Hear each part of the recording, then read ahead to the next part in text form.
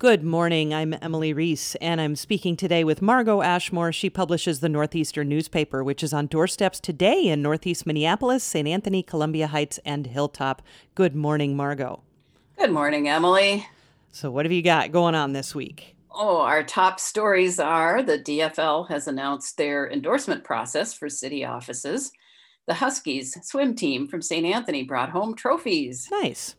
Yes, the Minneapolis St. Patrick's Parade was moved to Columbia Heights, and it was a drive-through event this past Saturday. And Northeast Middle School will be upgraded to have more secure and recognizable entrances and better air quality, as they'll be taking on a special needs student population. All, of course, will benefit. Yes, absolutely. That's fantastic. What else do you have in the paper? Letters to the editor advocating for the state to conform with federal in not taxing PPP loans to businesses.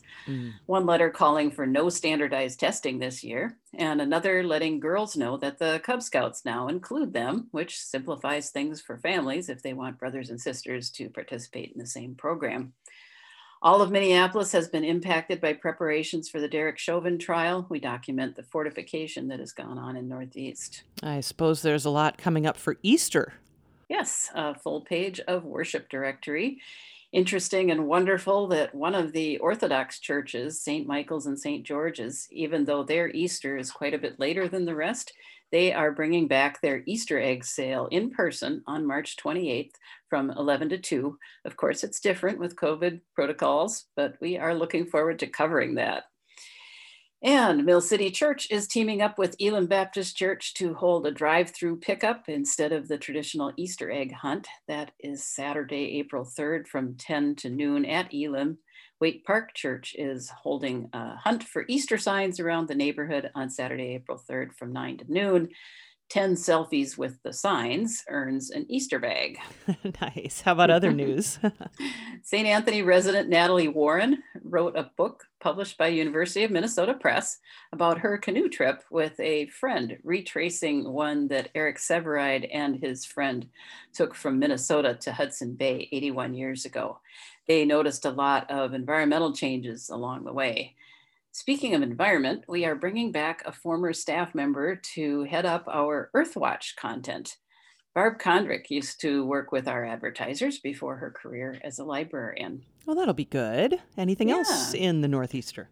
For history, we revisit a preservationist's wish list of properties from the 1980s. The study was done in the 1980s. There are plans for an industrial building in our far northwest corner of Northeast. And the St. Anthony City Council turned down a permit to build a car wash next to a condo building. Time for announcements. We print announcements for free or low-cost events and services, Zoom meetings, and what have you. Announcements of community happenings for April and May can be sent to contact@mynortheaster.com. Yeah, so what's coming up? The Herons return. Nice. March 27th. Yeah, they're scheduled. Actually, exactly the day. Right. They've already been flying in from what I hear.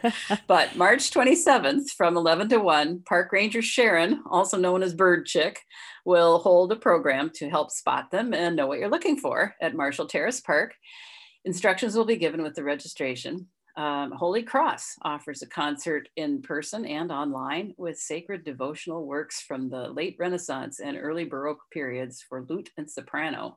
That is March 28th at 2:30. Looking into April, on the 10th, the Hot Chocolate Run will be held. It's a virtual race beginning at Boom Island. We'll have to see exactly what that means. Maybe someone's going to go running with a camera on their head. Folks can do it wherever they want. It is a fundraiser for St. Jude Hospital. So, of course, to have the full effect, you must register and pay.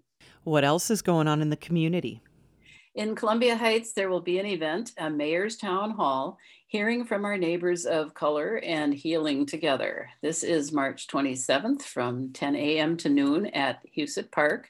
Speakers include Mayor Amada Marquez Simula, Reverend Lawrence Richardson, Josh Olewola, a school counselor, Ebony Adedeo, a writer and community leader, Kiki Latham, community leader, Fred Carter, retired professor, Joe Woods, military veteran, Jim Bear Jacobs, Racial Justice Program Director at Minnesota Council of Churches, Reverend Dr. Jin Kim, pastor of Church of All Nations, and Rachel James, a member of the Multicultural Advisory Committee to the Columbia Heights Police. That was a mouthful. Yeah. A Taste of Italy, sponsored by the Italian American Club, is scheduled for April 25th. That's a Sunday. Some early publicity had it on the 4th, but that's Easter. So the correct date is April 25th at the Moose Bar. Nice. Any last words? We will start promoting soon for the Neighbors Sale Days Garage Sale Weekend. It will be Friday, June 18th and Saturday, June 19th, with Sunday, June 20th as the makeup date in case of rain, all through Northeast this is. And by then, hopefully everyone will have had their vaccines. Folks can be outside and the weather cooperating. Sponsoring the sales, of course, addresses our environmental focus as well as community.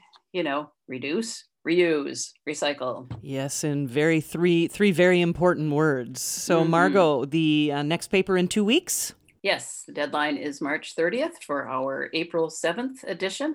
News tips are welcome anytime. Thanks for having me on. Of course, Margot, anytime. Margot Ashmore publishes the Northeastern newspaper on doorsteps today in Northeast Minneapolis, St. Anthony, Columbia Heights, and Hilltop. Thanks so much, Margot.